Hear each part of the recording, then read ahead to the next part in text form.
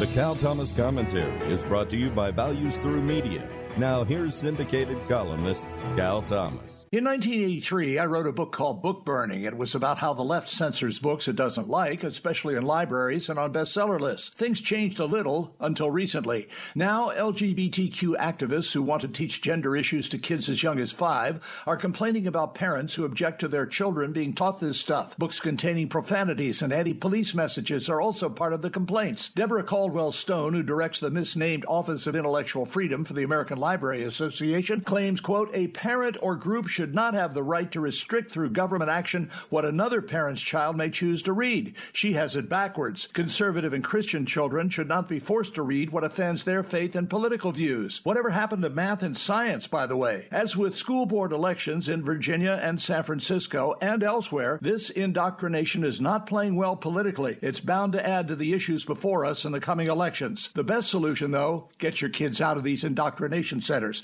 I'm Cal Thomas. For a free copy of today's commentary, visit calthomas.com or write us at Values Through Media, P.O. Box 373340, Key Largo, Florida 33037. That's P.O. Box 373340, Key Largo, Florida 33037. Please specify the date and subject. Your tax-deductible gifts to Values Through Media help support us. Listen again next time for the Cal Thomas Commentary.